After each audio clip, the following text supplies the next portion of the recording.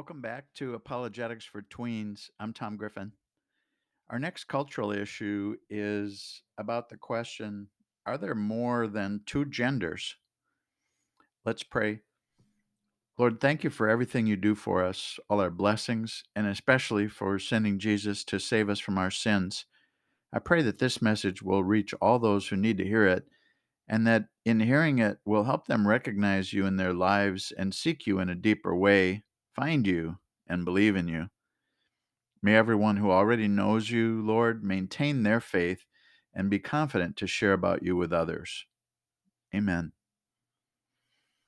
I often hear in Hollywood, the media, and other places that gender is more than biological because feelings are real. It's now at the point where one has to ask the question: what's the definition of a woman? And what's the definition of a man? In the view of many, and the media, and non believers, it appears to be whatever you want it to be, or think it to be, or feel it to be. In the last few years, there are several issues that accelerated this to the forefront of public debate and scrutiny. We'll mention these and then go into them in more detail. First, that the idea of allowing anyone to use the bathroom of their choice, even if they just think they're the other sex, in spite of their actual biological sex. Next, male athletes who identify or claim to be female, who engage in competitive sports and are shattering records everywhere, humiliating and frustrating the actual biologically female athletes.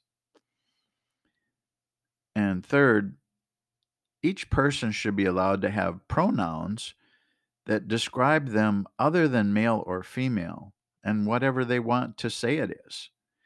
Teachers and professors around the country are getting fired for disregarding this frequent school policy now or violating it. Let's first agree that this issue does require compassion and understanding, family and pastoral and prayer support, but also most likely therapy, counseling, and time as well. Until the recent decade or so, gender was a non issue. Our sex was based on biology. It goes on our birth certificate, and we're either male or female. All humans are either male or female at birth based on their DNA and chromosomes. If they have a 23rd chromosome with a copy of the X chromosome, they're female. They're female. If that 23rd chromosome is an XY chromosome, they're male. This never changes throughout their life, no matter the operations or hormones taken. And it's why there's such a difficulty in dealing with any attempts to change their sex. The DNA always fights the feelings. There are a very small number of examples where an infant does not fall into either category, but these have nothing to do with feelings. They're extreme biological rarities or anomalies. But that's not even what the debate is about. It's the mere existence of feelings about a preferred gender. If our feelings can instantiate our gender, then why not allow other feelings about other issues to take priority over reality as well? And again, this is what they want. For example, I'm a Caucasian, but I feel like I'm African American, so I should be allowed all minority rights that go along with it and legally be considered African American. You can investigate the real world case of a Rachel Dolezal. Or I may decide that I feel like I'm only 45 instead of 65, so I should be able to change my legal status. There's an actual case such as this, but the request was denied by the courts. Or I decide I feel like I'm a 6'5" Chinese woman, and I insist everyone respect that as my decision.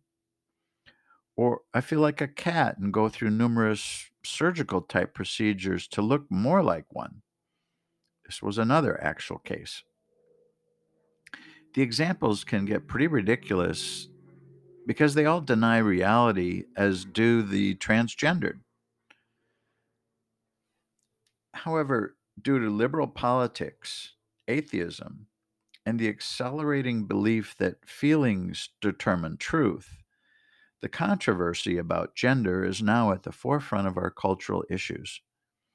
Many now say that if you are male but feel like a female, then you should be considered female officially and have female rights, including bathroom and shower privileges, and vice versa for a female who feels like a male. This has escalated ridiculously to the level of bathroom rights now, where many believe that you can go into whichever bathroom you prefer based on whether you feel like a male or female, regardless of your biological sex. So the government has now started to create laws to respect the rights of the very slim minority, in these cases, over the majority. But instead, we should protect as a priority our children in the majority who may experience some kind of trauma from encountering such a situation instead of a misguided attempt to protect the small minority who have a disorder that requires therapy. But the facts haven't changed. Sex is based on biology, not on feelings or emotions or perceptions. The whole issue has come to the forefront to distort God's plans for humans and to make it a perspective based on our self image instead of God's image of us. Let's review the scripture about this subject. In Genesis 1:27, so God created man in his own image. In the image of God he created him, male and female he created them. And then from Jesus in Matthew 19:4, he confirmed, he answered, have you not read that he who created them from the beginning made them male and female? So, what's happened to change perspectives? Until the 1990s, the American Psychiatric Society defined this gender issue as a mental disorder. No different than anorexia, really. Would you encourage your anorexic child to eat less? However, due to pressure from the LGBTQ lobbyists, they caved and changed their definition to gender dysphoria and not a disorder. The same thing that happened with homosexuality. But this is not a trivial matter. This isn't semantics. There are serious consequences involved. Here are just a few. Health, particularly mental health. Studies by Johns Hopkins Medical University show serious harm when physical gender is changed through surgery. The incidences of suicide are 20 times the norm for transgendered patients, and nearly all are in therapy and on depression medicine. A significant percentage want to change back but can't. Although Johns Hopkins was the first medical university to do transgender operations, as a result of their studies, they stopped it some years ago. You can Google and eventually find articles about this and about Chief Medical Officer Paul McHugh and his findings. But as usual, you may have to work your way past all the false articles that Google posts, which attempt to refute this study. And some parts of it, and from other organizations. Child abuse. The American College of Pediatricians stated that they consider it child abuse to allow a youth to have a sex change operation. The reason is that feelings about gender can be fluid until puberty, but 97% of the cases clear up after puberty occurs. If you allow or support a gender operation before that, it's irreversible and they will be scarred mentally, emotionally, and physically for life. If you search the internet long enough, you'll find testimonies from people about this for those who made such a decision and regret it. Then we have DNA. The fact that the chromosomes do not change due to a gender operation creates a serious problem. You may feel like the other sex, but your DNA insists you are not, and this creates serious conflicts mentally and emotionally. Once a sex operation is done, there is no way to undo it. Then we have the bathroom issues. Now, to some people, this seems like a small issue and should be based on preference so we don't alienate or discriminate against the transgendered. But the minute percentage of the population, a fraction of 1%, should not gain a favorable treatment at the expense of the vast majority. It can be shown that the kids who are not transgendered may become confused about seeing a transgender and begin to wonder or doubt their own gender. This can lead to trouble, as mentioned before, and it's totally unnecessary and unfair. In addition, a transgender who only feels like the other sex and has not had the operation may cause trauma for other children when they see their body parts exposed.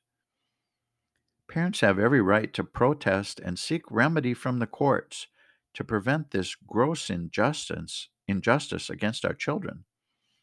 Certainly, the government should not be allowed to make laws that allow these travesties to occur.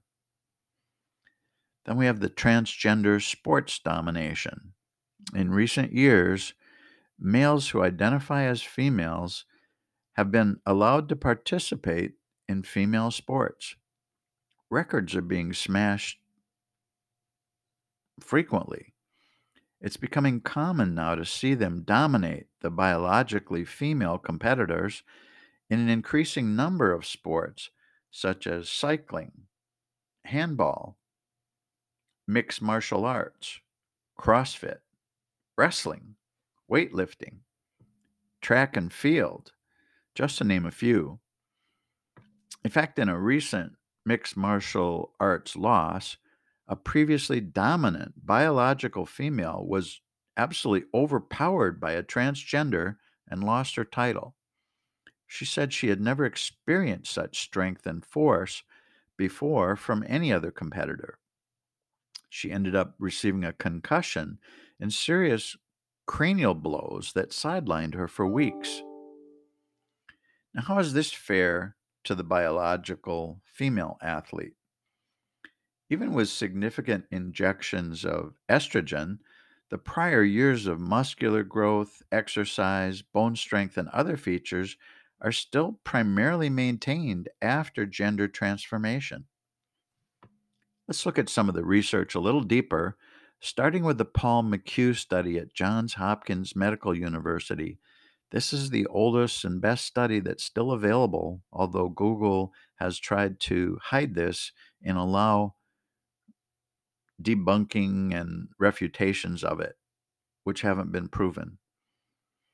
So, Johns Hopkins Medical University did the first transgender operations in 1966, but in 2008, they stopped after a 20-year study showing severe harm.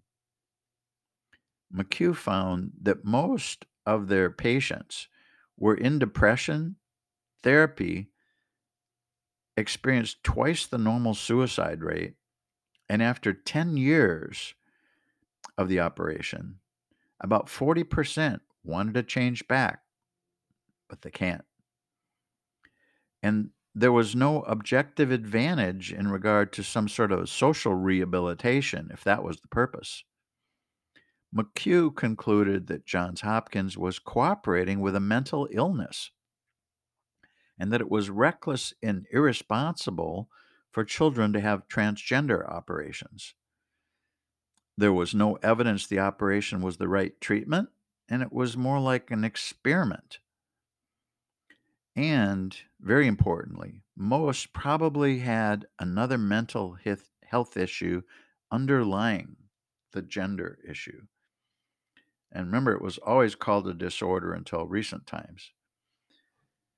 In May of 2019, the World Health Organization removed it from its list of diagnostic disorders and changed it to dysphoria.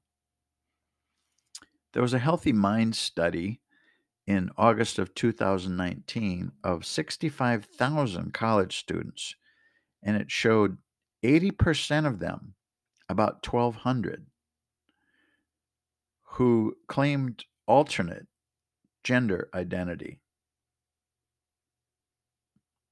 But those that claimed it had another mental health issue also, and I believe this is an underlying frequent problem that's at the root cause of many of these situations. Of those who were gender minorities, 58% suffered from depression, and half of the 58% had intentionally harmed themselves.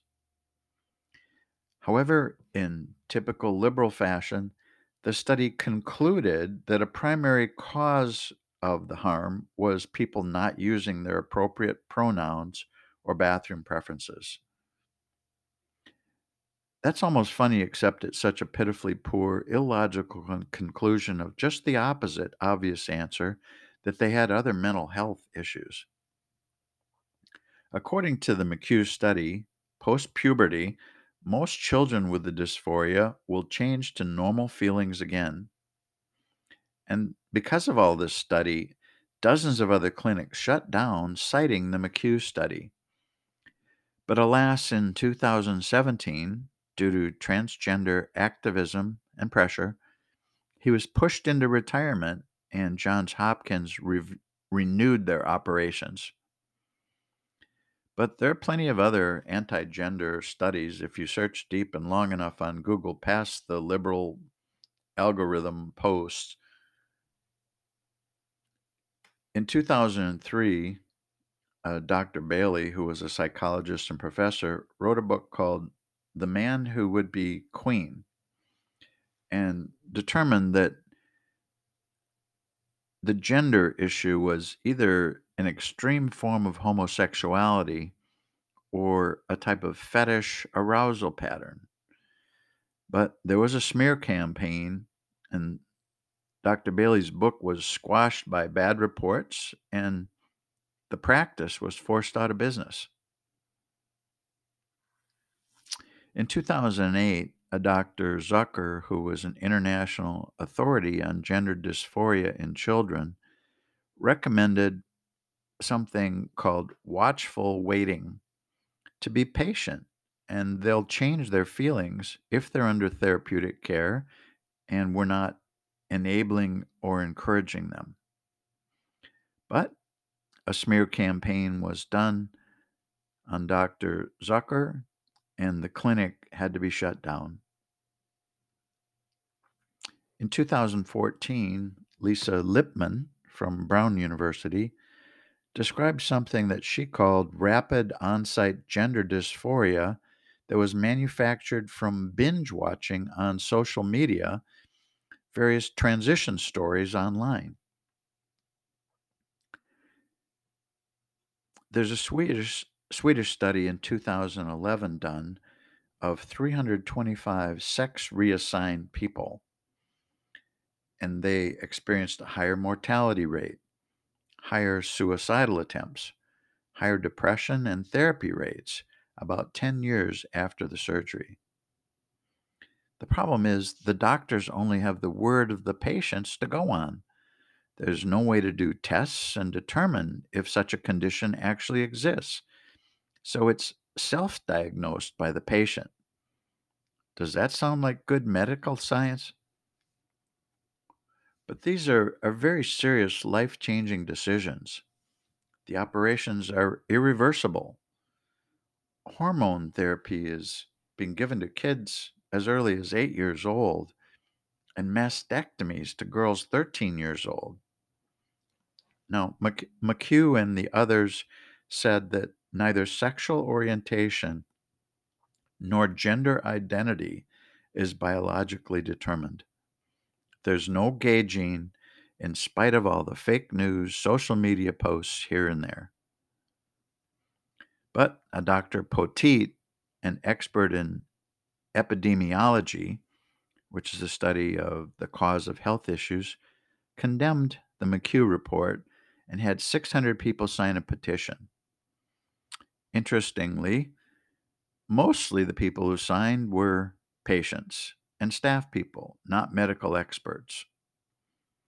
McHugh says that the nature of the issue is psychosocial, not biological.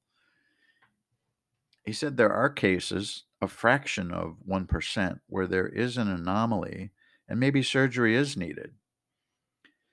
The American Psychological Association says that therapies for those who wish to get rid of same sex attraction are harmful, and that the so called conversion therapy can be a remedy. Then there was a report in September 2019 that disputed this and said that they can be helpful for Christian men.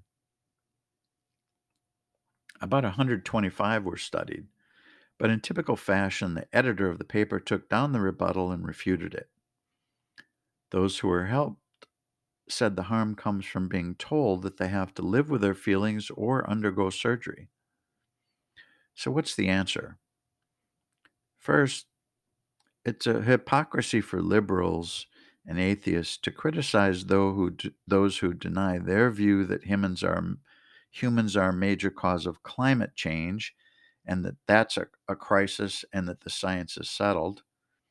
They claim those people are science deniers, while at the same time, these liberals deny the irrefutable scientific evidence that sex is based on biology and not perception. So they only like scientific conclusions that fit their agenda and ideology. Gender disorder should be treated as a mental disorder the way it used to be, through therapy if needed. Would you encourage your anorexic child to eat less to satisfy their false image of themselves?